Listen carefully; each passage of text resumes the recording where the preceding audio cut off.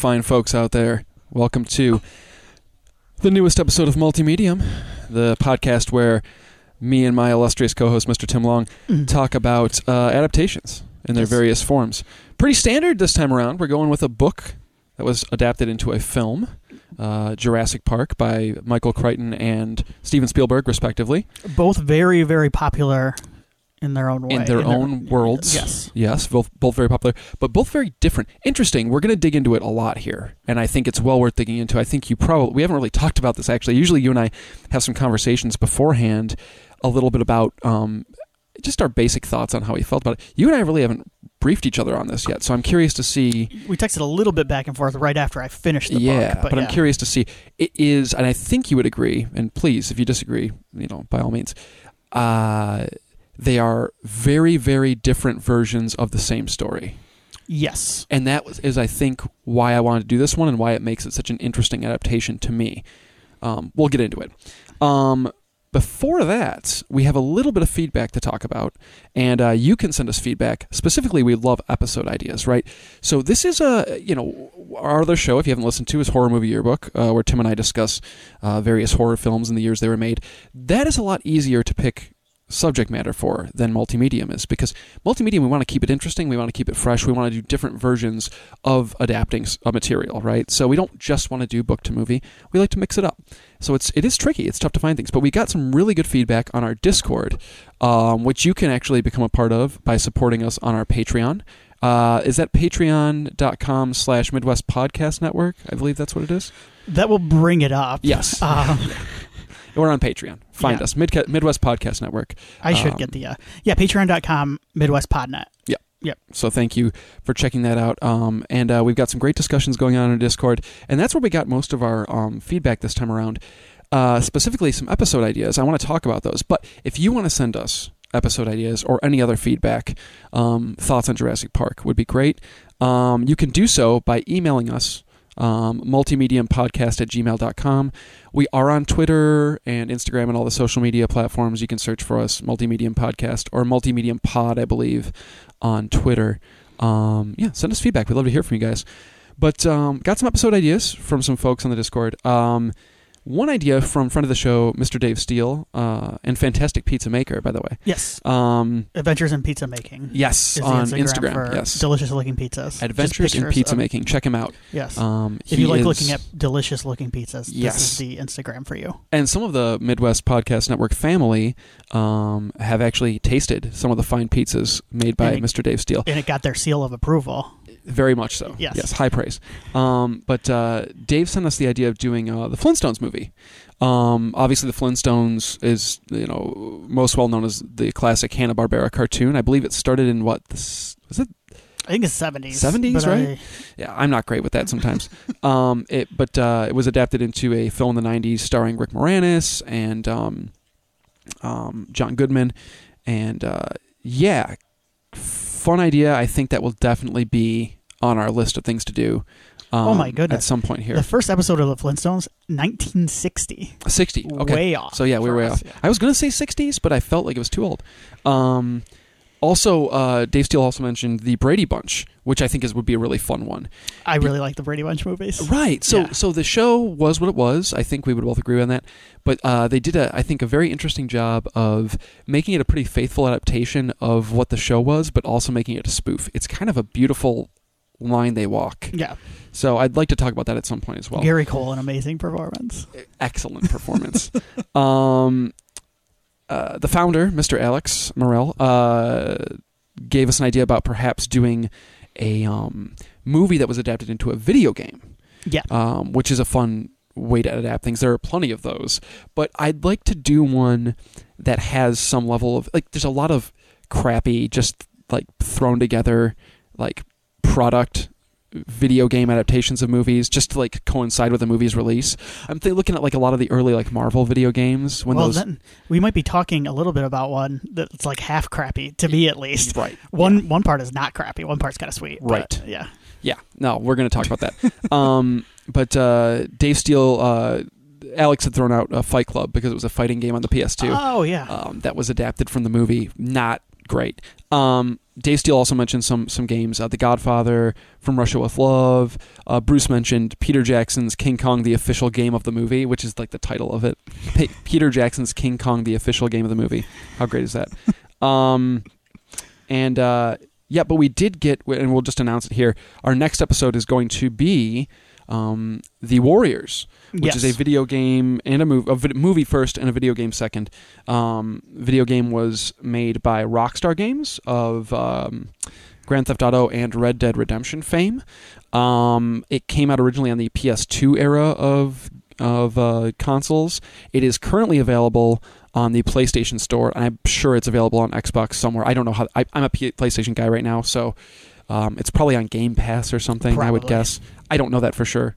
You guys can figure it out. And if you don't want to play it, I'm sure there are multiple YouTube, walkthroughs yes. or reviews that you can refresh or find out about. Exactly. It. Yeah. So we will be discussing both the original Warriors film from director Walter Hill and the game, the prequel / adaptation / sequel game from Rockstar Games. Very Warriors excited about is one that. of my favorite movies too. One of my all-time favorite movies. The unfortunate thing is it's hard to find the original cut of Warriors now. Which one are we going to go with? They did a kind of. It's not even a different cut per se. It's just they added weird like comic booky stuff because that's what Walter Hill wanted, and he did not have the budget to do it back then.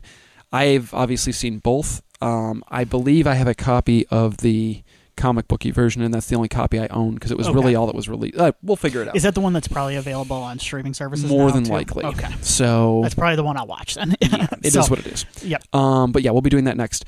But this time around, as we mentioned before, we're doing Jurassic Park. You ready to dive into this thing, Tim? What do you think? Let's do it. So, Jurassic Park was a novel written by Michael Crichton, the late Michael Crichton, published in 1990 by Knopf, is the publishing company. I don't think Knopf is around anymore. I think they got bought out by somebody, which happens a lot with publishing companies. Jurassic Park actually became... They're the No Doubleday group, so I think they may have either merged or something happened. Yeah. Jurassic Park began its life as a screenplay, interestingly enough, that Crichton was working on. So he originally envisioned this as a film, and then it kind of wound up... I don't know exactly what the evolution of that was, but he wound up determining that it'd be better to just write the novel. It's weird. Parts of his novels, I've read a handful now of Michael Crichton novels. Parts of his novels feel like they are, particularly a lot of the times with the action scenes stuff, feel like they are written in some ways for the screens, and then parts of them absolutely do not feel like they are. It's weird, right? Yeah, it's interesting. You can definitely tell he's inspired. His big inspirations tend to be cinematic of a cinematic quality or of a very science textbook quality. Yes. Both of which are featured in this book. Yes. Jurassic Park went on to become a major bestseller and inarguably Crichton's best known work. There's no question that is. Certainly Crichton had other works, The Andromeda Strain, Congo even, lots of really, really solid stuff. But when you think of Michael Crichton, you think of Jurassic Park, I think, at this point. And I think a lot of that has to do with the film. The film. Yep. People don't remember Sphere. Oh boy, yeah. Yikes. There was talk of remaking that, and I'm like, why? I saw Sphere in the theater. That's such a bummer, dude. Is that the worst movie you've seen in the theater as far as Absolutely not. I'm sure I've seen some real... Okay. Well, you know what? It's probably the one I remember the least. So here's the thing is, what I mean by that is it the worst, I've seen plenty of worse movies in the theater, I think, than Sphere. Yeah. But there are certain movies where you're like, God, why did I see that in the theater? That did not require this is because Sphere was like 98, and I was like 13 or 14 years old around that time. So I was going with what I'm saying is I was going with kids to the movies every week. Yeah. So a lot of these movies I may have gone in and out. They just kind of go. Yeah, it was just the place to go. When Mine was younger. Phenomenon with John Travolta. Phenomenon. Why did I see that? I went and saw The Pallbearer with goodness, David Schwimmer. Goodness gracious. Okay, say no more. The book was also very well received critically. Basically a hit in every way you can imagine. Did not take terribly long for somebody, namely Steven Spielberg, to want to make the movie. He purchased the rights himself for $1.5 million from Crichton. The movie was eventually released in 93. It is one of a select number of films that has been preserved by the National Film Registry. This happened a few years back in 2018.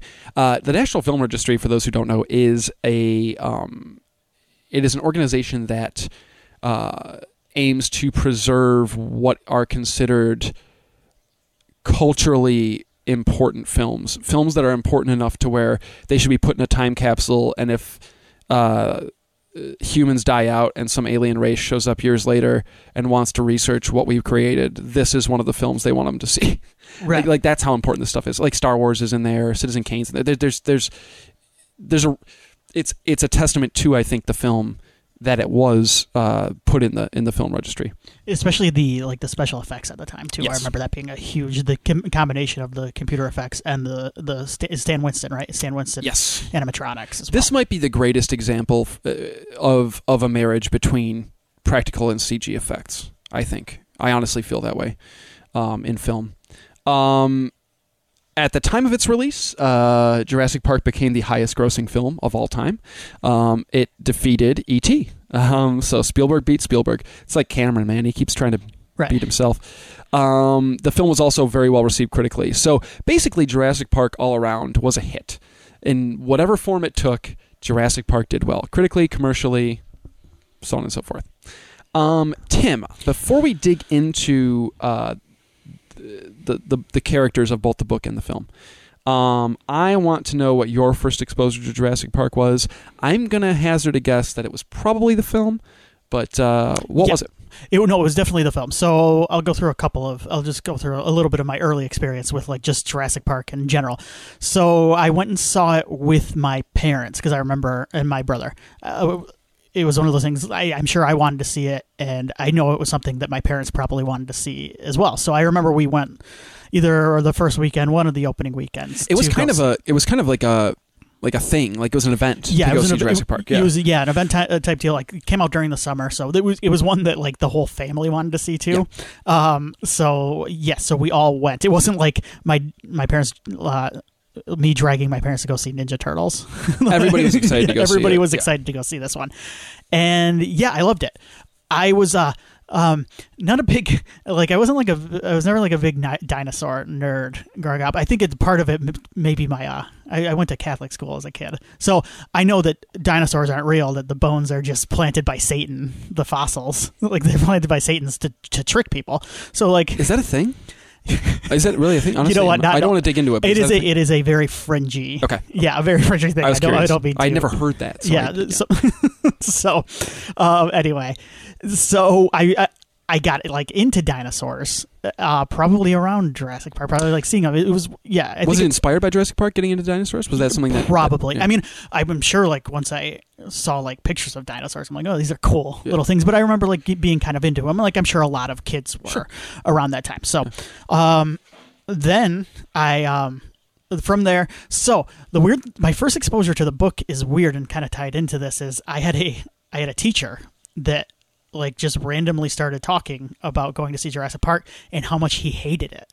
He's he basically called it just saccharine crap, just over sentimental, just garbage compared to this book. And I remember the teacher now, and now that I've grown, I'm oh yeah, he might think that way. He believed this, yes. He definitely believed this. But I remember really being angry by this too as a kid. I'm why don't you shut up? This movie's awesome.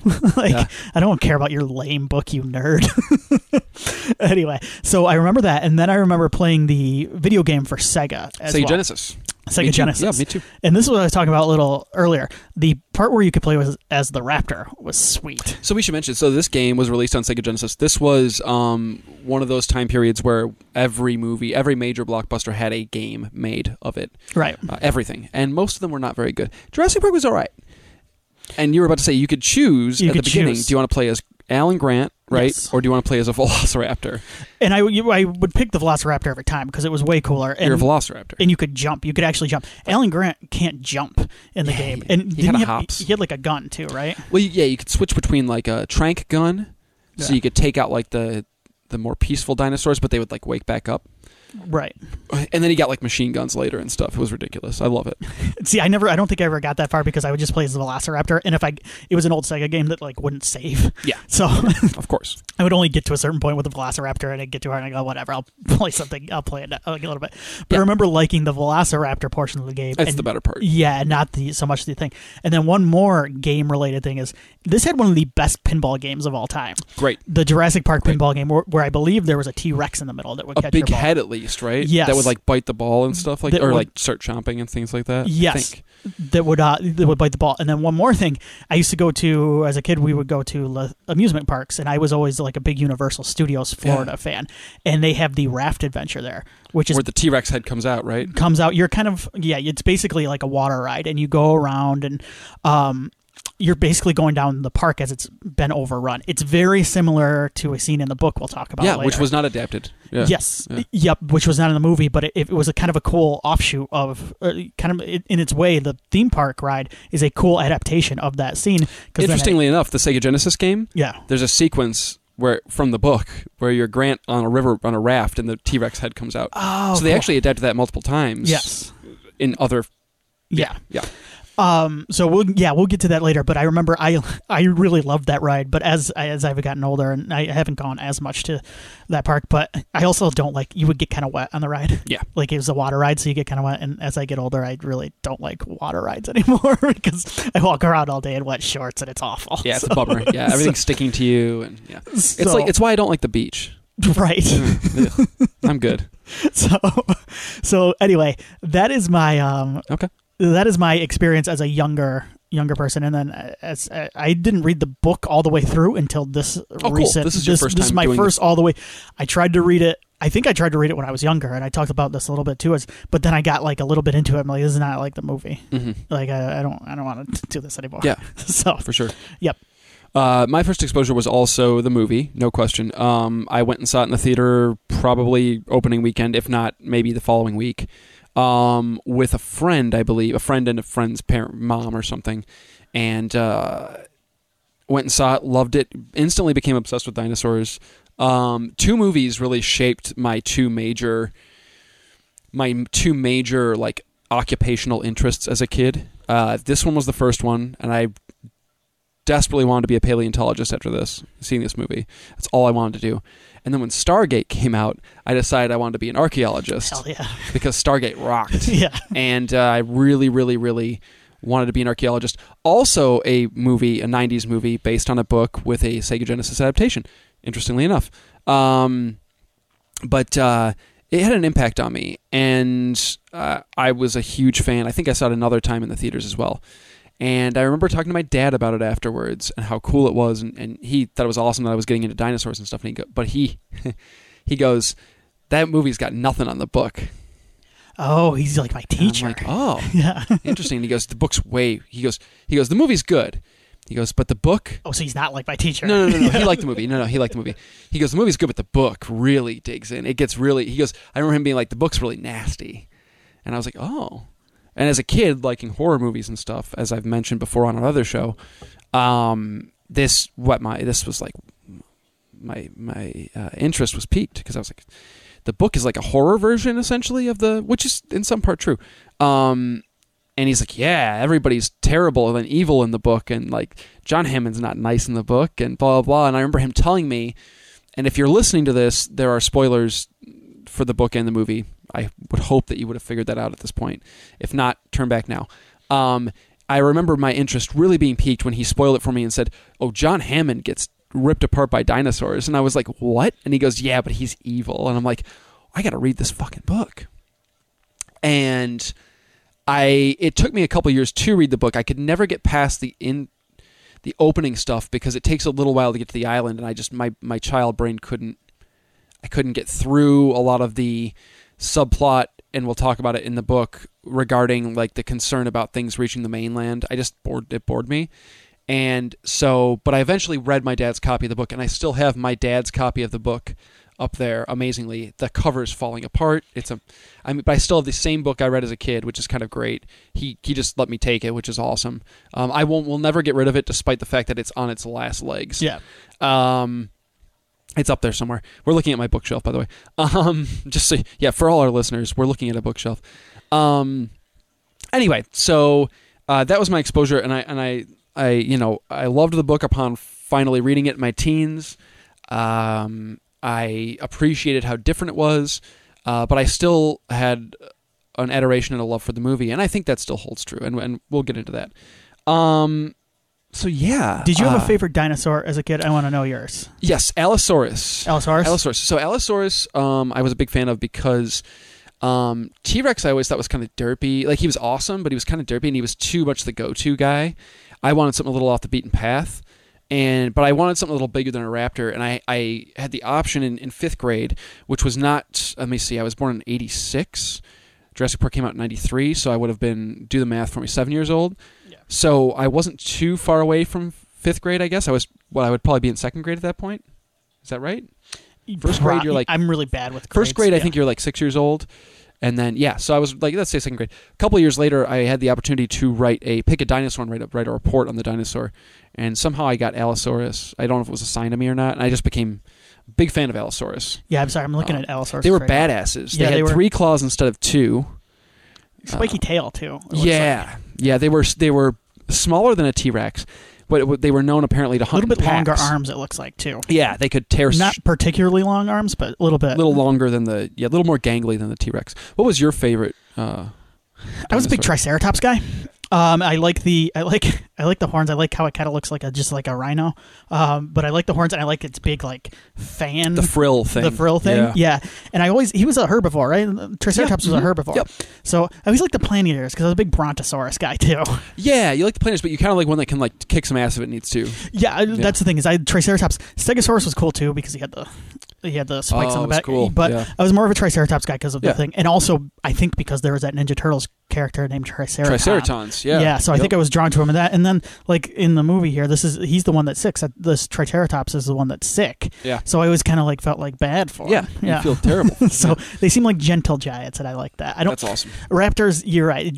T-Rex is all the rage. Raptors became all the rage. They're just too cool. After this movie. They're too cool for me. Yeah, raptors are too cool. Yeah. And plus, they're scary. They could eat you. The Triceratops, gentle giant. Yeah. Yeah. Deinonychus are way cooler than raptors. Yeah. Yeah, Deinonychus are sweet. Yeah. They're bigger, and I like the Deinonychus. I think this is all memory based on my 5th grade self, so don't correct me, please. Yeah. Remember, this is not recent. Yeah, unfortunately, I think a lot of people, as they get older, get less into dinosaurs, which is too bad. It's too bad. Yeah. Josie's into dinosaurs right now, which is pretty rad. Good. I don't know if she's ready for Jurassic Park, but... Okay. Maybe they have Jurassic Park Camp Cretaceous on Netflix. I've heard it's sweet. Is it? I've heard it's really good. Okay. I have not watched it yet. I will probably watch it at some point with her. Okay, watch that and then watch Fast and Furious Spy Racers and tell me how it is. I'll report back. Anyway, okay, so let's dig into this thing. I want to mention up front, we're going to kind of go character by character because we've done that in the past, and I think it's a fun way to kind of go through the plot without going through the plot. Yeah. But I do want to mention up front, there is, I think, the big major difference between the book and the film in terms of the events that take place are the book's inclusion of a major subplot involving the potential of the dinosaurs reaching the mainland and the ticking clock of we need to get word to the mainland to stop this boat before raptors start running around in like modern civilization. Yeah. There's none of that in the movie. None of that is even remotely addressed in the movie. So, and with that subplot come characters like Martin Gutierrez, who is a doctor you meet very early on in the book before you meet the leads, and kind of his quest to determine what this creature is that attacked a young girl in I think Venezuela. Is it? Yeah, Costa Rica. Yes, Costa Rica. Yeah. All of that is excised from the film, and I totally get it, and it makes. Like, it is not necessary. It's some of the meaner stuff anyway in the... It's kind of used as inspiration for the opening of the second movie, yes. right? Yeah. Yes. Spielberg is able to take quite a bit from the book that he didn't use and put it in the second film. Right. There's arguably more from the book, the first book in the second film than there is from the second book, which is very funny to me. We'll briefly talk about that at the end here, but I just want to mention that. Did you have any particular feelings on the subplot? Was it interesting to you, the idea of these things maybe getting to the mainland? Was it kind of like get to the islands, please? Get to the island, please. So this is tough. It's books and movies are so much. There's advantages to both of them and disadvantages to both of them as well. Right. Because of the way I've grown up consuming media, is I tend to be more into movies. Yeah. And weirdly enough, like, I also have a brain that like wants to edit things like as I see them, like edit it down. You don't need this, especially in a movie where I kind of want to just get to the meat of things. And then if I want more, I'll go read the book. That's always kind of how I've been. And so I've never been one that's just always like, the book is better than the movie. Because I know that's kind of a prevalent feeling. There are certainly times when that is true. Right. But just because something has more to me doesn't necessarily mean that. I completely agree. Yeah. So, but this is one of those things where I kind of liked, and some of it may have just been my familiarity with the Lost World sequel and finally seeing this in the book form, and kind of relating it back to that. Mm-hmm. But I liked it in the book, but it was also, I do. I'm fine with it being left out of the movie because the way the movie opens with the raptor attack and all that is effective in its own way as well. And I think it cuts to the chase a little quicker. Yeah, and the character of Martin Gutierrez is only in the book, I believe. There is a character in the movie who may or may not be Martin Gutierrez. I don't think he's ever named. Right. He's pretty much a book character, and he kind of bookends the story, right? Because we start with him, and we check in with him a couple times, I believe, throughout the course of the book, but he kind of ends I believe he has the last line to Grant about, like, you ain't going anywhere for a while. Like, you're stuck here for a while. Yeah. So he kind of provides a nice bookend, and I think the character is interesting, and I think it creates a sense of mystery. Because you got to remember, I mean, going into reading this book, there was no movie, right? And so you have, but you I'm sure most folks that started reading the book had some indication that dinosaurs were involved based on the title, based on the synopsis and things like that. But you don't I can't imagine going into the book you 100% knew how that was all going to play out, right? So the Martin Gutierrez stuff is cool because it does kind of gradually ease you into the idea of this world, building it both as a plausible scientific origin of the island and the dinosaurs and the theme park and everything. He kind of is a nice window into that world of science that helps you kind of buy into the idea that dinosaurs could be brought back. Right. And creates a sense of mystery and a sense of terror and sets up the ticking clock, which is funny because usually in your movies you feel like you need a ticking clock as a storytelling structure. It's not always as important, I don't think, in books. No. But that ticking clock thing is excised from the movie. Like you mentioned, this started out as a screenplay, so I wonder if maybe that is you have to wonder, right? Yeah. So, for whatever reason, and I think it was the right call, Spielberg decided not to include this stuff. Is there anything else you want to talk about with that subplot of Martin Gutierrez before we move on to kind of our leads?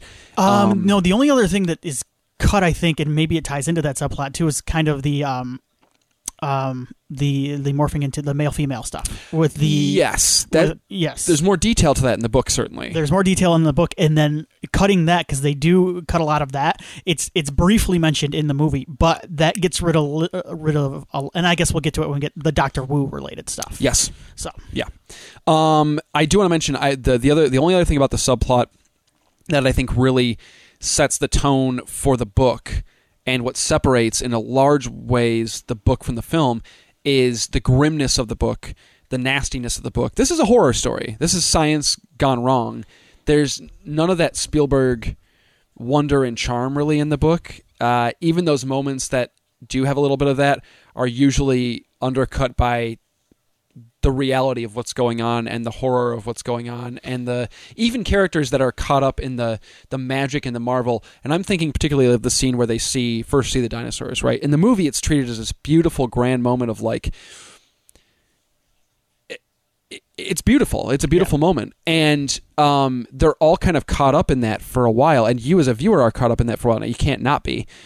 In the book, they are caught up in that moment, but like within seconds, they're going, this isn't good. No, there's no like reverence like the way when that There's music not. kicks in the movie.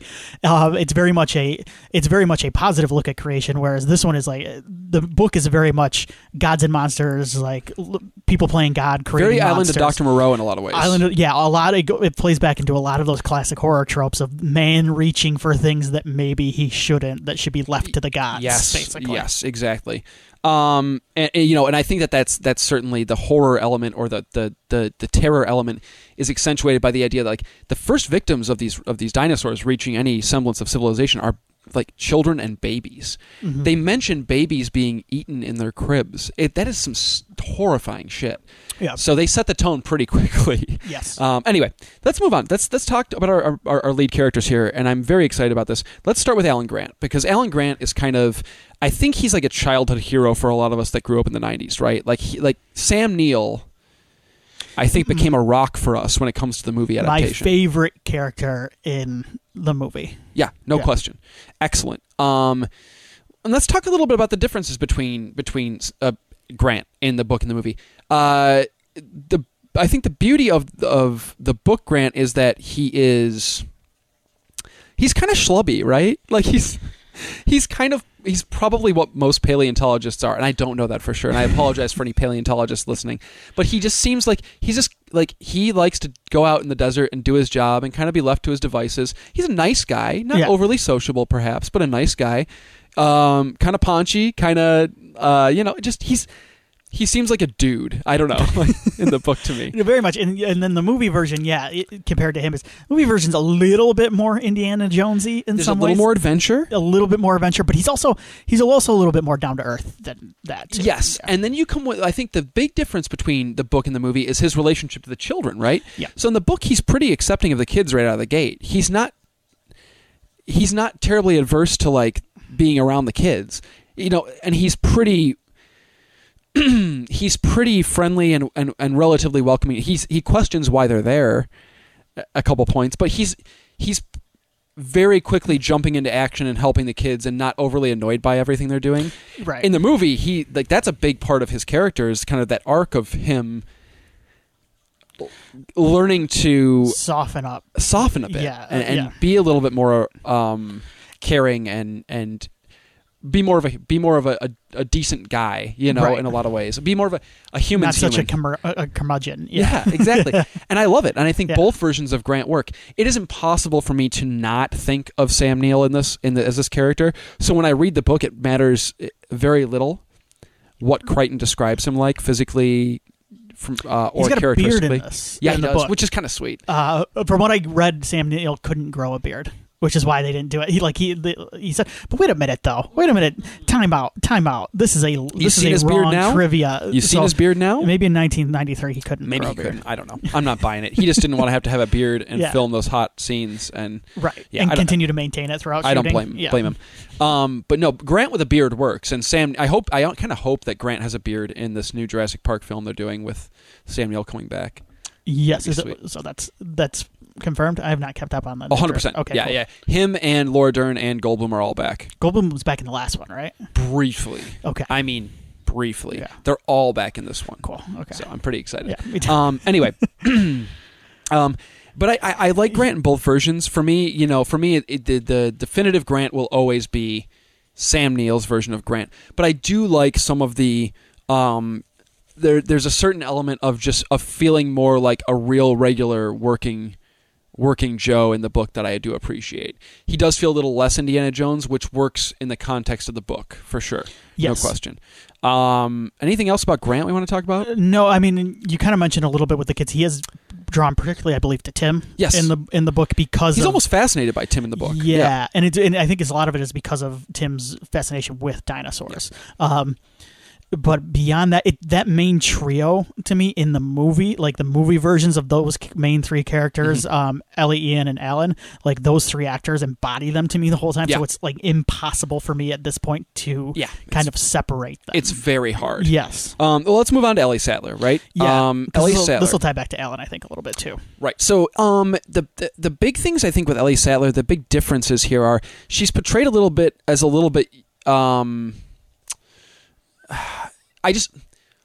she's a badass in both, certainly, and she's got agency, and she's a really strong female character, I think, in both instances. There's just something about the Laura Dern performance that I can't. Like you said, it just she is so strong, and I think in Jurassic Park, and kicks just as much, if not more, ass than the men in the film.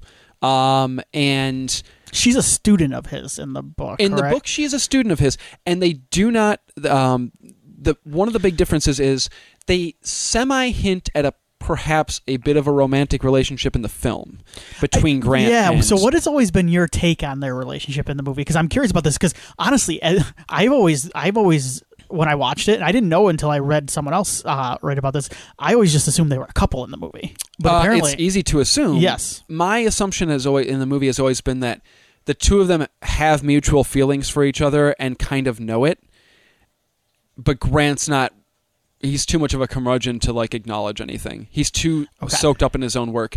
And there's a bit at the end where they are in the helicopter leaving, and they both look at the kids and kind of look at each other, and it's almost an acknowledgement of I might be ready to accept something beyond just working now. I might. Okay, so I've gotten back in touch with myself. There's almost a romantic look when we get back and things settle down, we have to have a conversation about where we stand. Kind of. Okay, so you didn't. So it's not necessarily you read them as being a couple for a not while an and ready to have kids. I don't buy that. Okay, for me. Now, if you get that from it, that's great, and that might be the intention. For me, I never got that as them being an active couple. Might they have? Grant doesn't seem like the hookup kind of guy to me, nor does Sattler. Might they have had moments? Yeah, sure, I could buy that. We're talking about the movie, right? The movie, yeah. I could even buy that maybe they've had intimate moments. It's possible. Yeah. But I don't think he's willing enough to let anybody get close enough to form any sort of both seem meaningful. Very driven by their work. Sure. So it could be. Yeah. And she seems more able to balance but work. In the movie, and though, there's a little bit of flirtatious. She flirts with. That's the other thing is too in the movie. Malcolm, there's the jealousy. Too. There's a jealousy between between Alan Grant and Ian Malcolm. The way she reacts to a lot of yeah. The way it's played, at least, I think. Yeah. And I think at some point Malcolm asks Grant, "Are you two?" And Grant says they are, but he says it in a way that's not like that. In a way that's he's just saying it because she's not there, and he wants to. Right. He kind of wants to Malcolm to leave her alone a little bit. That's the way he says it. So that's the performance I get out of it. Anyway. Okay. But yeah, Sattler's a strong character in both instances, and I think she's pretty adapted pretty fairly. What's the word I'm looking for? It's a pretty straight adaptation of Sattler, in my opinion, minus some of the relationship stuff with Grant, and there's a little bit more of a youthful kind of quality to her in the book. She seems younger in the book to me. She's just started working. I was going to say, I think she is young, much younger than Alan Grant in the book than in the movie, where they're a little bit closer to the same age. So. For sure. And that part of that could have been wanting to give them some sort of romantic thing. Yeah, because it's not there in the book. Ian Malcolm. This one is interesting. So this is interesting. Both in terms of the characterization and in terms of the actual journey of the character. I will say this: Jeff Goldblum is Ian Malcolm. Just like we said, out of all the Jurassic Park characters, I can't unsee Jeff Goldblum as Ian Malcolm. Period. Absolutely not. No. He's described in the book as a little bit schlubby as well. I think he's balding. He's not. He's probably what you would anticipate. The thing is, though, he's probably what you would anticipate like an expert mathematician or chaos theorist to look like. Right. But I also buy Goldblum being that guy too. Well, don't they describe him a little bit as like a rock star? Yes. Okay. He's just a little bit. He's a little bit maybe like a washed up rock star a little bit in the book, whereas he's at his prime in the movie. Yeah. I mean, there's the scene where he's on the bed, right, or the table. Yes. I mean, that's pure sex. But the big difference here, there's similar characters in a lot of ways in terms of how they deal with the chaos theory and how they react to what's going on the island around them. Chaos theory in the book is like a big. It's very heavy. Yes. It opens up every chapter. There are multiple passages. Yeah, to that exactly. Yes. And he rants, and the thing is, so similar events happen in. They're very different. Malcolm in the movie, I wouldn't say is necessarily outwardly obsessive about his science. In the book, it is his character. He is always a scientist, There's very little beyond him expounding on his theories to everybody who will listen, and even to people who don't want to listen. In the movie, he certainly has a lot more. He flirts a bit with Ellie. He's a little bit goofier and has a little bit more of a sense of humor about chaos things. theory scene in general, like where he explains it, and it's actually done really economically and well in the movie, where they get the point across in essentially one scene. Yes. Yeah, and I think it works well enough. I think it's a great example of that. But yeah, it does. And we talked a little bit about preferring, I think, the movie versions of Ellie and Grant, and I think admitting that in part that is because we started with the movie and that's so near and dear to our hearts. I think that's fair to say that that's part of it. With Malcolm, I legitimately think Malcolm in the movie is a more interesting and fun character, and I think a better character than the book. He's kind of annoying in the book. He just goes on, and part of that, honestly, is when the character is wounded, gravely wounded in both versions by the T-Rex attack. His leg is wounded, and in the movie, he's in and out of it, and he's kind of beat up and stuff, but he's still very active in terms of helping out despite his setback, right? In the book, he is dying for most of the book. For most of the book, yeah. And hallucinating and going in and out of consciousness, and he's rambling about chaos theory, and he's a mess, and dies at the end of the book. I was going to say, towards the end, he goes on multiple rants about just random topics, and there are weird, but like there's a global warming rant at one point. Like it feels, a lot of it feels out of place and almost, weirdly enough, like editorializing in some ways. Well, it's Crichton, right? That's the thing, It's Crichton using the character to say what he wants to say about everything he wants to talk about. The problem there is that it's some of my least favorite stuff in the book, honestly. It gets old after a while. Mm-hmm. That might be somewhat by design. It actually kind of works in some ways because it makes you like feel pity for the character at that point, because you're like, God, stop. Just shut up. It sounds, just die. Because this is horrible, this existence that you're living in right now. And it's he and Hammond at the end, right? Yes. That are talking, and those two characters together, especially in the book, are just, they're too much for me. Yeah, it's a lot. But I think But you're right. I think in the book, he's certainly, once he gets hallucinating and rambling and stuff, it's just kind of sad, and you just want him to not be a part of the story anymore, if I'm being honest. Excuse me, if I'm being honest. So let's talk John Hammond. This is perhaps the greatest departure between the character in the film and in the book, right? It's hard to argue, I think, otherwise. John Hammond in the movie is certainly misguided, as he is in the book. Certainly naive to what's going on around him in a lot of ways, as he is in the book. Certainly has an ego, like he does in the book. However, the main difference is that John Hammond in the film is a good guy at heart and is doing this for what he believes are the right reasons. The John Hammond in the book is an absolute piece of shit and is doing it for all the wrong reasons. Is that fair to say? The John Hammond in the movie, to me, is like the romanticized version of Walt Disney. Like 100%. He is Walt Disney. He's opening up this park for kids to come and enjoy it, and for people to experience. It's all magic described in that beautiful scene about the flea circus. Yep. That's it. That's John Hammond in the movie, right? Yeah, that's John Hammond. In the book, he's like the most cynical possible take of Walt Disney you can imagine. Like, actually, it's beyond that. Like, it's almost maniacal sometimes. It is. He is. Yeah, you're right. He's like he's psychotic, and he's also just mean and nasty, and like he never has that for like a better, like that come to Jesus moment. Never, not once. He literally doesn't learn a thing. No, ever. Yeah. Even as he dies, even as he's being eaten alive, he's still ranting and raving, and he's also like he doesn't care. Like he doesn't want it to be open to everybody. Like it's only like for the people that can the elite afford it. Yeah, they can come. He is can come in, and you know what? It's part of the big difference between the book and the movie too. Is the book to me feels, and this is one thing I do like a little bit better about the book, it feels like a living, breathing theme park. Like it's going to become some sort of theme park. Like you can feel the different areas, and they have an aviary in the book, and you have all these. It's laid out very nicely. The movie never gets to that point. It almost feels like more of an early stage zoo at some point. Yeah. It's like agreed. People just kind of you can see it as like a safari for people to go to.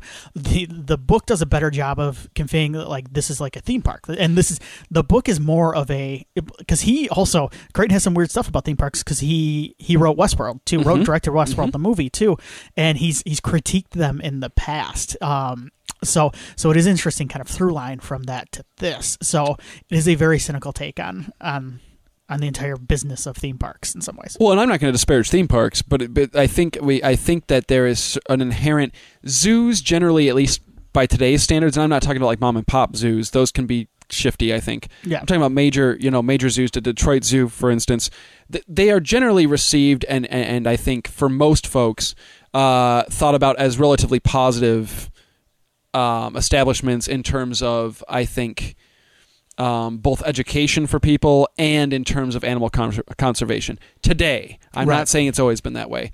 Theme parks have a slight undercurrent of sleaziness no matter what, right? Yeah. Because they're a product. Especially theme parks, like now that I think about it, that have like animals in them. That feels a little sleazy.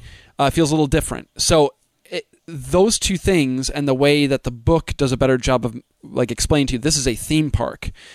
There's going to be rides and shit. Yeah. That works better with that John Hammond. It kind of works perfectly, I think, with that version of John Hammond because he's significantly sleazy compared to. And I do want to give a positive mark to Jurassic World at getting that right too in the movie. Jurassic World feels like a living, breathing theme park in a lot of ways. It feels like the realization of this. So 100%. And we should mention, of course, John Hammond dies horribly in the book, which he probably deserves. What are they called? Compies? Compies. Yeah, they eat him alive. Yeah, tiny little chicken-sized dinosaurs basically eat him alive. It goes on a while, too. It goes on for a long time. As he's ranting and raving about how he, like, at one point, and I could be misremembering, at one point he borderline wishes that his grandchildren would just get killed so that he could sweep it under the rug. Or like maybe he doesn't wish it, but he like is kind of like, it might just be easier if they just disappeared on the island somewhere. That might be better. Like, he's a terrible human being. So, I was reading this. You know, I do like when a bad guy gets their comeuppance. It's great.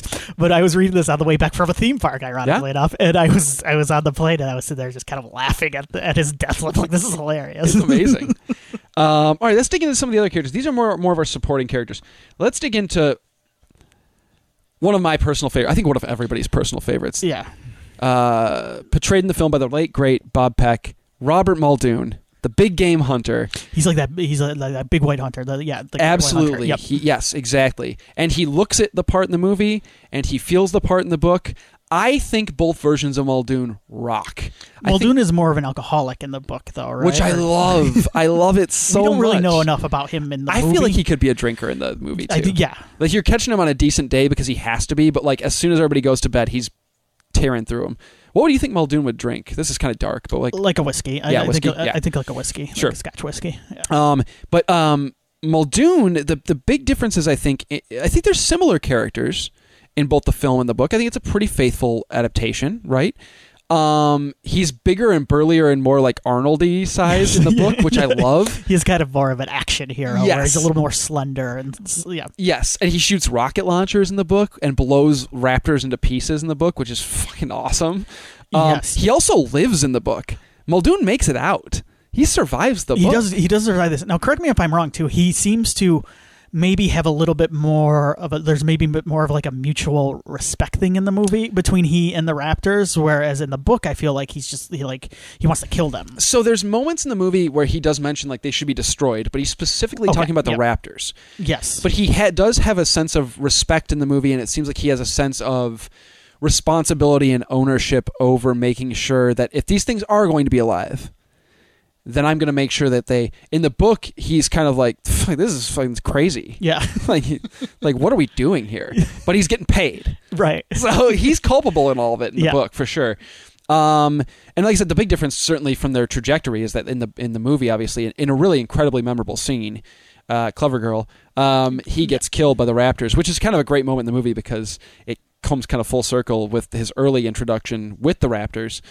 In the book, he's able to like kill a few raptors with rocket launchers, which is insane to me. I can see why maybe this wasn't in the film, but it's rad as hell. And he makes it out. I like Muldoon in both instances. I think he's sweet.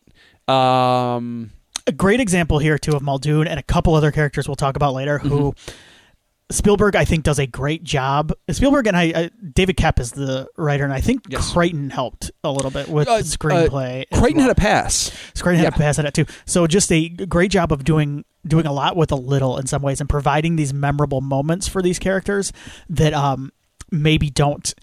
that have more to do in the book, and being able to kind of convey everything they have in just a short couple of scenes, I think. So it's really expediency, and it's just great, like, and performance wise too, because Bob Peck, you mentioned him too, and as we get into Wayne Knight and Sam Jackson later, I remember these characters, even though they don't have a ton to do in the movie. Well, and Spielberg is amazing because I think some people like to shit on, not even as much as they used to, but some people like to shit on Spielberg because he is like the director. He's a populist director, right?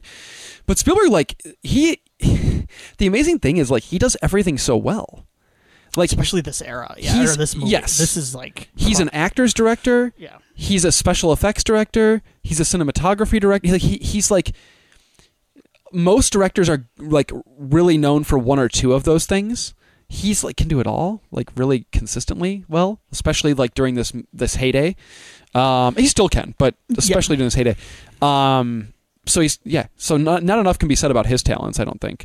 But yeah, anything else about Muldoon besides being fucking awesome? No, I'm good there. It's great.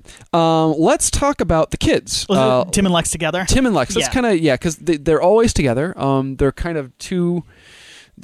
You get one, you get the other, right? They're a pair. So, I'm just gonna say it right now. Lex is so much better in the movie. Lex sucks in the book. Lex is the female. The female. She's older in the movie, younger in the book. In the book, which is fine. The age thing didn't bother me so much. It's the usefulness. I mean, Lex is useless in the book. There's nothing she complains. I mean, and she's a little girl. She's written as a little bit. Kind of prissy, kind of bratty in the book, whiny. Yeah. She's not that in the movie. She really handles herself in the movie. There's moments that she has her moments, but she's a kid. You know, like, you get sneezed on by a brontosaurus, you're probably going to be, or a brachiosaurus, you're probably not going to love it either, right? I wouldn't. So she also gets the hacker ability, exactly, and I think that was genius because it gives her a moment. It gives her an important role at a very important moment in the book. She saves everybody in that moment. Basically, they do a great job in the movie of taking the positive qualities of the two kids and dispersing them evenly throughout the two children. In the book, all the positive qualities go to Tim, and all the negative qualities go to Lex. Yeah, Tim does everything because he's also the dino. He's the dino expert. Yep. He's the hacker. He's everything in the book. Giving Lex she likes baseball in the book, basically, which is fine. Which they nod to in the movie a little bit. Yeah, they do give. Like, she's got the cap and stuff. So. But I think we would both agree. I mean, they basically have the same journey. Both of them do, for the most part, in terms of like where they start the story and where they end the story. They both start off as visitors. They get off the island, and they both have, in both versions, they have relatively, it seems like, decent relationships with their grandfather. The difference, of course, is how he feels about them. He literally sees them as like guinea pigs, basically, in the book. In this, he genuinely seems like. I think they mention in both versions that their parents are going through a divorce, and that it's giving them a chance to kind of get away from, like, this is going to give the kids a chance to like do something fun and I think that genuinely he's like, in the movie version, John Hammond is like, I want to give these kids a chance to like get away, and I want my grandkids to be the first ones to experience the wonder I've created for children, right? Yep. Like, I did this for these kids and the rest of the kids of the world. In the book, he's like, well, I need to drag some kids through this thing. Who better than these two jabronis? Sure hope they don't screw it up. Anyway, but yeah, Tim and Lex, I think they're maniac. What a maniac! He's insane. I would say that Tim and Lex, certainly in the movie version, are about as good as you're ever going to get in terms of either A, child performances in this type of movie, or B, the way a kid is written that feels real but not obnoxious in this kind of movie. That's about as good as it gets. Like, this is they're like perfect. They feel like kids, and kids can be a little annoying, but they never overstay their welcome, and they always feel an important part of the story and necessary for the tale that's being told by Spielberg, right? Yeah, Spielberg has a lot of Spielberg's strength comes from how he uses child actors, and that's kind of been his MO throughout his career, especially post like Jaws, Right. as he got more into stuff like E.T. and it's kind of how he utilizes those child actors, because he always does a great job too of making like the kids. They're very organic performances from those two kids. They feel like kids to me. Yeah. They don't feel like like trained actors in the movies, and I think they do a great job. I think they're two great kid performances. I agree completely. All right, let's talk about some of the rest of the crew, right? Some of the folks that are working for John Hammond to see his vision come to life. I'm going to start with John Arnold, who I believe is Ray Arnold in one of the versions. Is that correct? Am I right about that? I think he's Ray Arnold in the movie. I thought he was just Arnold in the movie. Maybe that's they just referred to him. They didn't as want two name. characters named John in the movie. I know this. That makes sense. So John Arnold, portrayed by the great Sam Jackson in the film. This is a fairly faithfully adapted character as well. Yeah. He feels like Sam Jackson was the perfect guy to portray the book version of Arnold. Yes. The two of them go hand in hand. He certainly has a lot more to do in the book, like any character does, because there's just more room to breathe. But they're pretty straight. You get a little bit more backstory in the book, yep. because he's like an aerospace engineer. I love all that. Yep. And I can take all that from the book, and when I watch the movie now, I can like project it onto Sam, and I get even more out of that now. Right. I love that when you're able to go back and read a book and go, cool. Like now, when I watch the film, I feel more invested in this character just beyond the actual performance, because now I have that background knowledge. Yeah. You know, even if this version of the character has a completely different background, it doesn't matter. I can project that, which is cool. In both versions, he meets his grisly demise at the hands of the Raptors. Chainsmoker in both versions, too. In both, yes. Yeah, back when you could smoke in TV and movies. Yeah. And especially in like a major, like a major release. Yeah.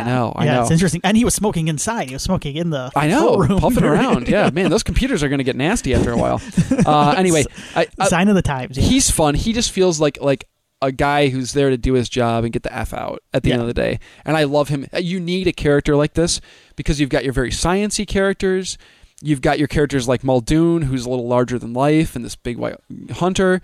You've got your John Hammonds. You've got these little kids running around. You need somebody who's just like what the fuck is going on? Like that. Despite the fact that he is also very skeptical, and one of the best lines in the movie, which is the "hold on to your butts" line. So good. Yeah. It's so good. Love John Arnold in both versions. Sad to see him go, of course, but he definitely serves the body count purposes in both cases. Anything else about old Arnold that you can think of? Just another one, along with Muldoon, who gets you get a lot with a little in the movie as well. So. Yep. Dennis Nedry, the park's computer expert, I guess, programming expert, played by Wayne Knight in the film version. Another memorable performance. Yeah. Absolutely, does a lot with a little. Always remember the Barbasol can too. We'll never forget his the Barbasol squealing can. when he sees because the Barbasol can. Yeah, and then just the Barbasol in general. That can has never changed. It is the same can from 1993 and now. Yes, it never has changed. And as somebody who doesn't shave, I still know. Well, what's nice about Barbasol is you could have a can from 1993 and still be using it, the same can today, because Barbasol lasts forever. I bought Barbasol. It's sweet. I think I have a can. So much foam out of it. I know. I think I have a can stored somewhere that was given to me by my grandma was going through my grandfather's things when he passed, and she's like, "Can you use any of this stuff?" And I'm like, "I'll take the Barbasol and I'll whatever." Yeah. Like, of course, I think I still have it, and it's still like perfectly functional and like. Barbasol is my go-to shaving cream because it lasts forever, and also because it's the most delicious looking shaving cream. It looks like whipped cream. It is. Yeah, he even puts it on the. He puts it on the pie in the movie. He does, yeah. Nedry's actually pretty faithfully adapted. This is a pretty faithful adaptation. Most of the supporting characters are pretty faithfully adapted. Wayne Knight fits the role to a T if you're reading the book. He's sleazy. He's gross. He's not the most despicable character because, quite frankly, you can understand he's just doing it for money. At least with that, there's an element. There's a difference between him and Hammond because at least I can understand. Nedry's a terrible person, but at least I can understand why he's doing what he's doing. And he really legitimately thinks he doesn't think anything that he's doing is going to cause any major issue with the park. He's going to be in and out and be done with it. He's stupid in a lot of ways. He's naive in a lot of ways. He's bumbling in a lot of ways. But the difference between him and Hammond in terms of like a villainous role is that he never goes into it thinking like I could put lives at risk.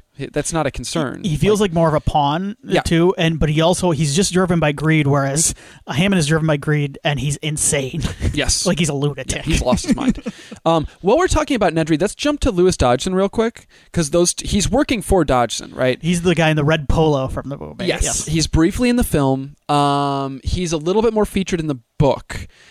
He is kind of the face, at least in this story, of this rival company that's trying to steal John Hammond's dinosaur secrets, right? In both versions.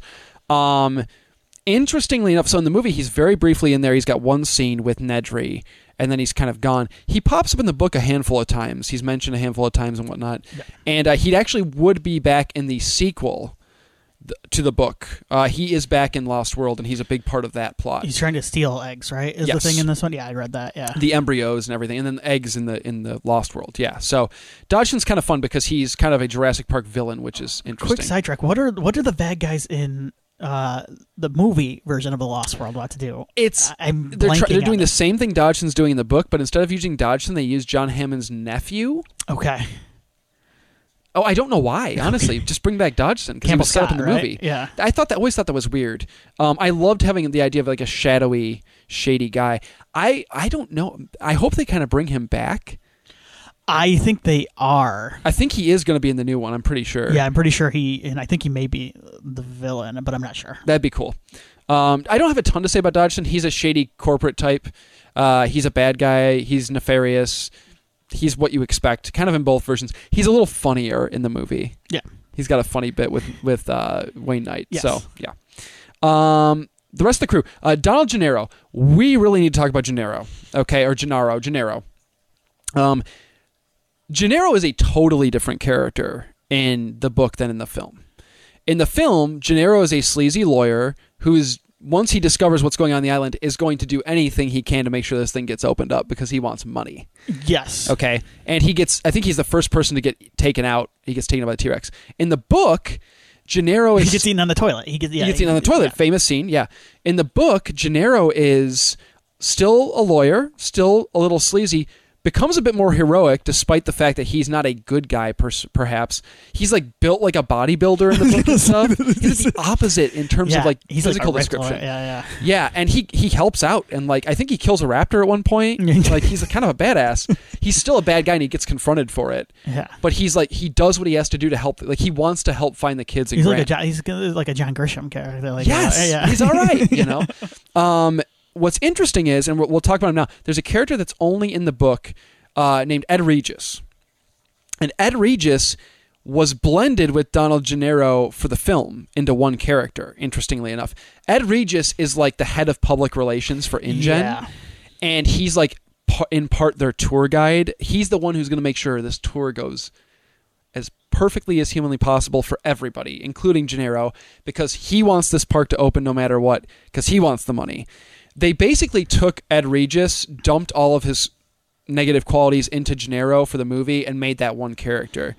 In the book, Ed Regis is a scumbag. Yeah. Like, he immediately runs when the children are under attack from the T-Rex, much like the movie version of Gennaro. He's gone. He's even more despicable in the book. Like, he's actually like Hammond Jr. in a lot of ways, because he's like there's moments when he's like, God, these kids are going to screw this up. Like, how, like, what an idiot, you know?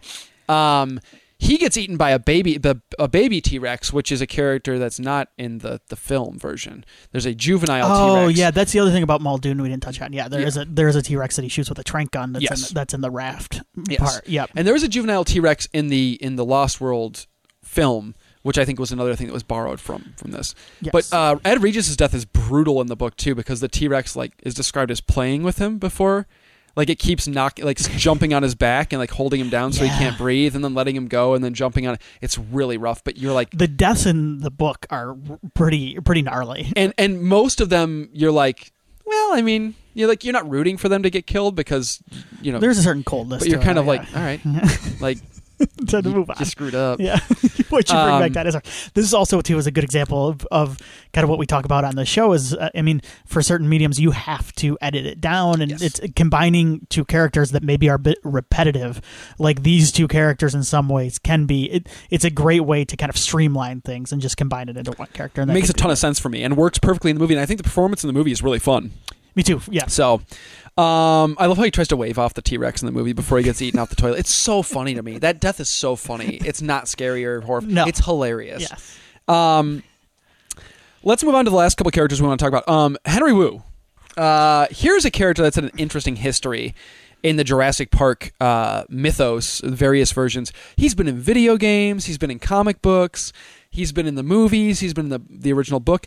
And he's mostly portrayed as villainous now. I mean, he's kind of like one of the big bads of the film series still. Yes. Like, in the original movie, he seems like an okay guy. Once again, misguided, but like, you know, he's a scientist. He does what scientists do. He pokes and prods and sometimes makes the wrong calls. Right. But he seems like an okay guy in the movie, right? Like, you know, I don't know. He gets annoyed when he's in the questioned. Movie? Yeah. Yeah, in the movie, but he's only got like one scene, right? Yeah, and then he leaves. Yes. In the book, he's around for the entirety of the book, more or less, and then winds up getting killed by the raptors as well. I think he gets...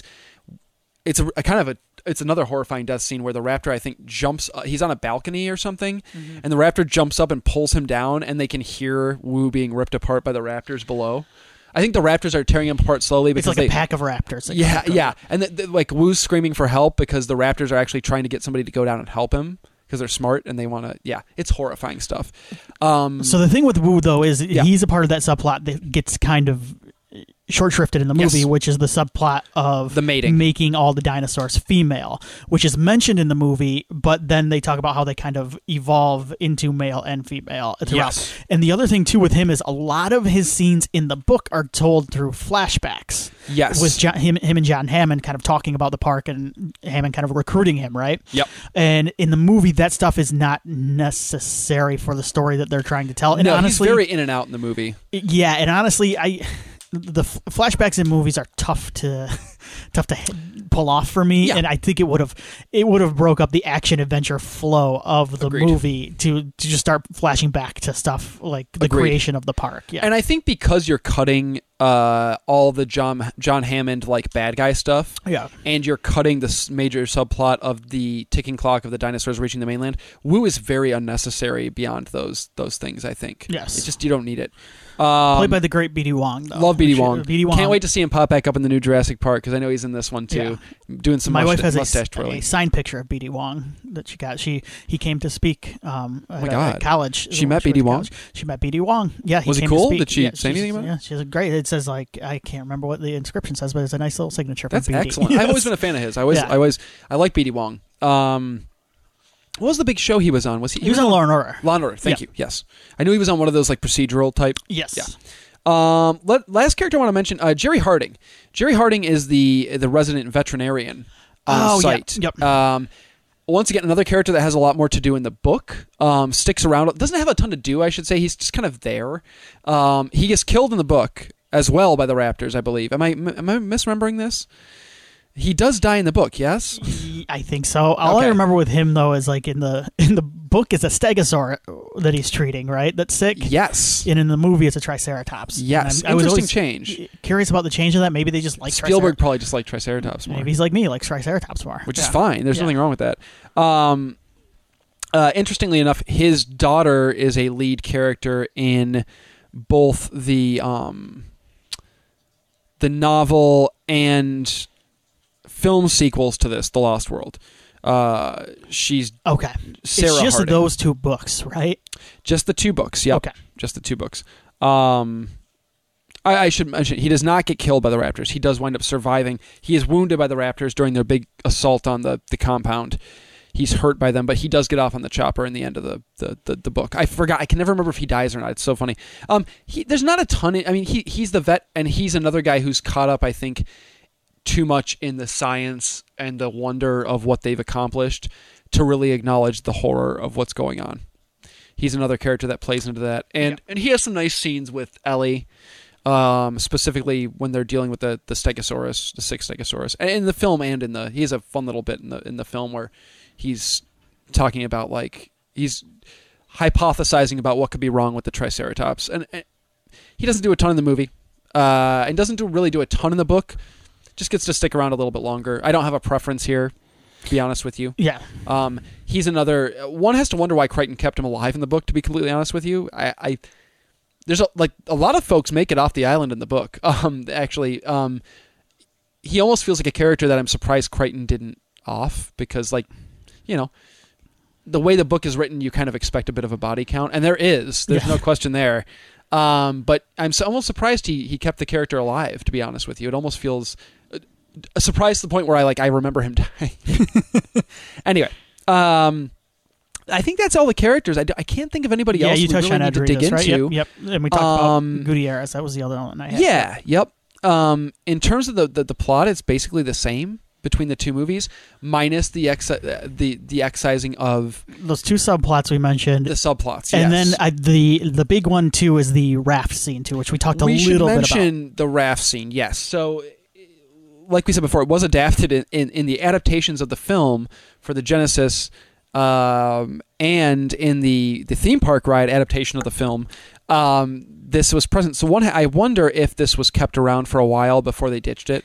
Yeah, why do you think sounds this like was budgetary cut? constraints Budget to me. cuts, yeah, and maybe just it might be a pacing issue too. Where especially if you're saving the big T-Rex moment for the end as well. You get the big moment at the end, and you get the big moment in the fields with the Gallimimus. Yes. So how many of those do you need? You almost risk doing, and I wonder, Spielberg's experience on Jaws was always, and part of that was purely because the shark didn't always look great, Bruce didn't always look great, was do as much as you can to keep the monster off screen as much as possible. And I think he stuck with that a little bit in this. Right. He covers the T-Rex oftentimes in rain. He does a lot of close-up shots of the T-Rex eye. The T-Rex only shows up a couple times, and when it is in full light and full glory, it makes much more of an impact because you see it so sparingly. Right. It's this agent of chaos that's able to show up when our characters are taking a deep breath. And because you've got a shorter runtime and you need to maximize that visual impact of the T-Rex, I think he cuts stuff like this. The T-Rex is much more present in the book because it's always it's almost chasing Grant and the kids throughout the course of the book. It's pursuing them. In this, in the film, you want it to pop up in those moments when you need a rise out of the audience. And you need to, yes. Yeah. And I do like and the movie does, the movie gives that trio, the Grant and the two kids, a chance to breathe for a second too. You need that. And you need that, I think, too. Because, and I think another action scene in the movie actually would really hurt the It might movie. detract. Yeah. Yeah. So I think all that bit with them, they ride on a raft in the book and going through the aviary and being swooped by the pteranodons and stuff like that, all that sequence, I understand why it was cut. There is some interesting stuff because, once again, the sequence with the waterfall where the T-Rex is poking its head through the waterfall when they're trying to hide out in this maintenance shed area in the book was included in the Lost World film adaptation. There's a sequence where the characters are backed up into the waterfall and the T-Rex head comes in. Okay, I'm not remembering this. Yeah, and then the Pteranodon sequence when they're in the aviary and they are swooped and attacked by Pteranodons is in Jurassic Park 3, the film. Okay. So they were able to take those sequences and include them in later films, which is very cool because they're good sequences and they work great in the book. Right. But once again, from a pacing standpoint, I think you're right. I think it would detract from the film. I just think it would take away because the rest Jurassic Park is a perfect film, I think. Yeah, I would agree. I mean, think is it one of my favorite of all time films? Not necessarily. I'm not saying that, but it is a perfect film. It achieves everything it sets out to do, and excels in so many places. Yeah, he has a couple, and this is up there with my favorite of Spielberg's movies. I think maybe Jaws and Jaws is up there for me. I think Jurassic Park, because of the nostalgia factor, edges out Jaws a little bit. Oh, and I've also I don't always forget about the Indiana Jones movies, but I always associate he and Lucas together with them. And those are like on an island of being Indiana Jones. They're not Spielberg movies; they're Indiana Jones movies. Yeah, that's he right? and Lucas working together. Yeah. In my head, that's those two. Yeah, exactly. Yeah. So, yeah, and I was never an ET guy, if I'm being honest. Anything else we want to talk about plot-wise? I think thematically, tonally, certainly, when we've touched on this a ton. These are two incredibly different stories from a tone perspective. I think that's the big thing here. Certainly there are individual events, who lives and who dies. Some character motivations and characterizations are certainly different, and we covered that talking about characters. But the overall tone, this book is not dread. This book is dark, and this book is a lot of finger wagging and saying and there's very a lot cold of that. in some areas. No pun intended. Too. Yeah. It's a cold book. I feel like if Christopher Nolan made Jurassic Park, it would be the book. Does that make sense? Something closer to the book. Yes. Yeah, I can see that. Yeah. And that's not a Maybe even Ridley too. Ridley is dude. Yeah. Can you imagine? It would be the book, Yeah. and So it would I make think, no money. I think people looking for something more like the book, Ridley Scott, like Alien Ridley Scott is who I think of, or even Alien Covenant Ridley Scott. Dude, can you imagine making the book? But you're right. Spielberg is always known, and he brings more of a human touch to it. Yes. There are moments of kind of meanness, like the eating of the guy on the toilet. I think you need some of that. But it's a much more. I think it's a very complimentary relationship. I like these two together. Yeah, there's a tongue-in-cheek quality to a lot of the meanness in the movie.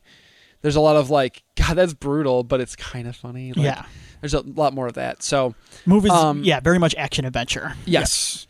Yeah.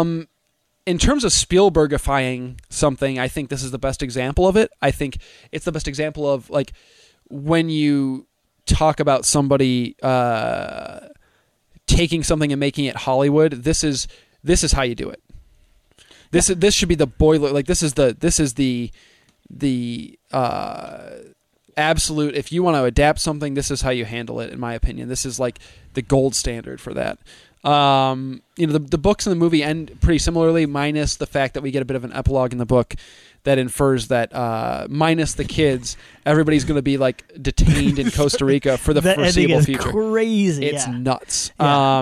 And it does get tied up in the sequel book. Let's talk about the sequels real quick, if you're cool with that, just briefly. Yeah, as you can tell, my memory of the movie is very, very vague. I don't remember a ton of the movie version of Lost World, and I've never actually read the sequel to The Lost World. So the movie is book. arguably Spielberg's weakest film. It's honestly, that's the thing I don't remember it. It's because I kind of feel like he's directed like the end. Like that feels he really wanted to bring a T-Rex to the city. T-Rex to the city, and then the rest. It feels like the most checked out he has ever been in any movie. It's very checked out. He's made movies that I don't necessarily like, and I think maybe have a worse reputation in some ways. But I don't think he's made one where I feel like he's checked out like he is in the Lost World. It's so rare because even in the ones that don't work for me, I feel like there's an at least effort. Yeah, for sure. So the story behind the sequel is that basically the movie was an insane smash hit. They begged the studio, I think Universal begged Spielberg to make a sequel. Like, please. He agreed to do it, and Spielberg is not a sequel guy. That's not his thing. Beyond the Indiana Jones films, right? It's not something he's interested in. But doing. Even that was because he was working with Lucas. That was a little different. Yep. And those were based on serialized stories anyway, so that kind of lent itself to that. He said, "I am not doing a sequel to this because there's no source material." Spielberg then begged Crichton to write a second book, so he had something to work with. Crichton obliged. So this literally, the existence of the book only exists because the studio wanted a second movie. That is the only reason Crichton wrote a sequel. Mm-hmm. And it shows in both the book and the movie. And the funny thing about it is, Spielberg changes so much. Like, it is not even remotely faithful in most ways. All the stuff in the city afterwards is not part of the book. Yeah, which is the last third of the movie, basically. Well, the last quarter maybe. It's funny that he begged Crichton to write a sequel novel, and then basically didn't use the broad strokes, and then both barely gun used for them hire more. jobs too. So there's a lot of I think there is stuff to like in both. I think that The Lost World is worth a read because I think Crichton's a solid writer. He does get caught up in his own science sometimes. There's no question there, and it can be a little bit drab when he gets too That's another focused thing on that Spielberg brings too, is a way to kind of relay that information in a way very that's entertaining because it can get kind of dry in Crichton It can books. be, I think both are sequels. How about that? I'm going to go with that. They're not terrible, but they're sequels. They're very sequel-y in all the ways that you anticipate a sequel being. Yeah, that's fair. That's a fair way to put it. Then that's it as far as the books go. But then the movies go on to like 3, Jurassic Park 3, and then we got Jurassic World. We got Jurassic World: Fallen 3 Kingdom. is basically like a straight up like dinosaur versus dinosaur, 90 minutes in and out. Yeah. I like 3, but it's brisk. It's Joe Johnston. He knows how to make a movie. Worked with Spielberg, I think too. Yep. Yeah. in the past. And then World, like I said, has kind of touches from the book as far as the theme park aspect. It does, and World has a nice nostalgia factor. It knows what it is. It knows it's bringing back this setting and this feeling and this vibe. It does a pretty good job of making you feel happy and nostalgic that you're entering this world again without being too schmaltzy. It's a fine movie. A lot of people really don't like it. Yeah. It's fine. Yeah. I don't have a major issue with it. Fallen Kingdom's kind of sweet. Okay, good. Yeah, Fallen Kingdom I really liked Fallen Kingdom is kind of like a horror movie. Yes. The back half of that thing. It felt I remember saying, it felt Crichton-y. Yes, it feels Crichton-y. It feels like an Angry Ridley directing a Jurassic Park movie. It feels like Resident Evil with dinosaurs, which is Dino Crisis, I guess. It feels like that to me. It feels very... And I'm very excited to see if they can blend a little bit of that nihilism, and that anger and that grossness with a little bit of the levity and the funness of that first Jurassic World, and see what they can do to kind of blend the two together in this new one. I hope it happens. And like you mentioned too, where you're like, if Ridley directly make no money, take a look at the reception that second Jurassic World sequel got. It made money the opening weekend, for sure. And then, but nobody seemed to like it. People don't even talk about it. People don't even talk about it. I don't think it was critically well received. Nope. If you want something more in tone with what the book is, that's the kind of reception. Liked it, though. Yeah, that's the thing is, I did too. But you kind of get that reception from a mainstream understand audience. why. Yes, you understand why the tones are so different. There's a reason for it. Awesome, man. Anything else you want to talk about? I'm pretty good. I mean, did we decide which one does it better? I mean, did we make a call on that? Yeah, let's make a call. Which one we prefer? I should say in this, because they both do it well. This is going to be a lame cop out. I think they both do it. I think they both work perfect for me. Certainly the book has its slow moments, but it's a book. Books have slow moments. That's the part of the beauty of a book, I feel like, is there are rare books maybe where there's such page turners that you cannot put them down. That is rare. But most books have these sections these wind down sections that are a lot less of a lull than maybe a film, because a film has to get in and get out within a couple hours usually. I think they're both perfect versions of the same story for their medium. Does that make sense? Yeah. I guess the movie overall I prefer the movie purely, and I would admit that it's mostly because of a nostalgia factor, and mostly because I think it's one of the best adaptations of all time in terms of it does such a great job of capturing so much of what made the book great, but being its own beast. And I love that so much. So, for me, it's the movie slightly, but I think the book's really strong. Yeah, I'm going to go movie. And like you said, I think maybe a lot of it has to do with nostalgia too, but also the movie has those moments that stick with me, and I remember from the theater. And I don't even think this is nostalgia either when it comes to this. I think it's just one of the examples of those movies bringing that kind of awe and wonder, and it's those moments you see those dinosaurs and the first reveal of the dinosaurs and the music in the background. That's the other thing. The score is incredible. Oh my God. Just one of the great iconic themes ever. John Carpenter should have scored the book. That would have been yes. So just all of those things work, and the movie is a nice example of all of those things kind of coming together, working in unison, and a beautiful marriage. Yeah, creating this work, and this big blockbuster that's been so important for many years. So I'm going with the movie. Yeah. Awesome. Thank you guys so much for joining us on this episode of Multimedium. We are definitely trying to get these out a little more regularly. It's never been a show that we've mentioned that we have any specific release date for, so just be patient. We will get another one out. As a reminder, our next one will be The Warriors, which is, of course, the Walter Hill film, and the Rockstar Games video game adaptation, continuation. It's an interesting beast. Warriors is available to watch, I'm sure, on Amazon, if not elsewhere. I don't believe it's free on any streaming services currently, but it is. You can rent it on Amazon. There are two versions of The Warriors. We mentioned that a little bit earlier.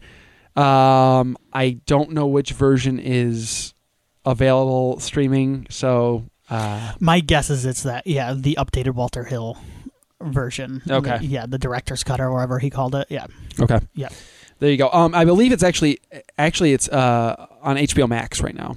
Oh, cool. And then I'm gonna pretty much guarantee that's that comic book version. I'm sure it is. Yeah, but you can rent it on YouTube. You can rent it on Vudu, Apple TV, a bunch of places. Yeah, and then the video game is available certainly on PS4 to buy $15, I think, something like that, or you can watch a YouTube playthrough. So I was saying we'll go into detail on the video game too. Yes, we will. So if you don't get the chance to play it, we will do our best. That's probably what we'll be focusing on. I think a lot of it. For sure. So thank you for joining us, and we'll see you next time.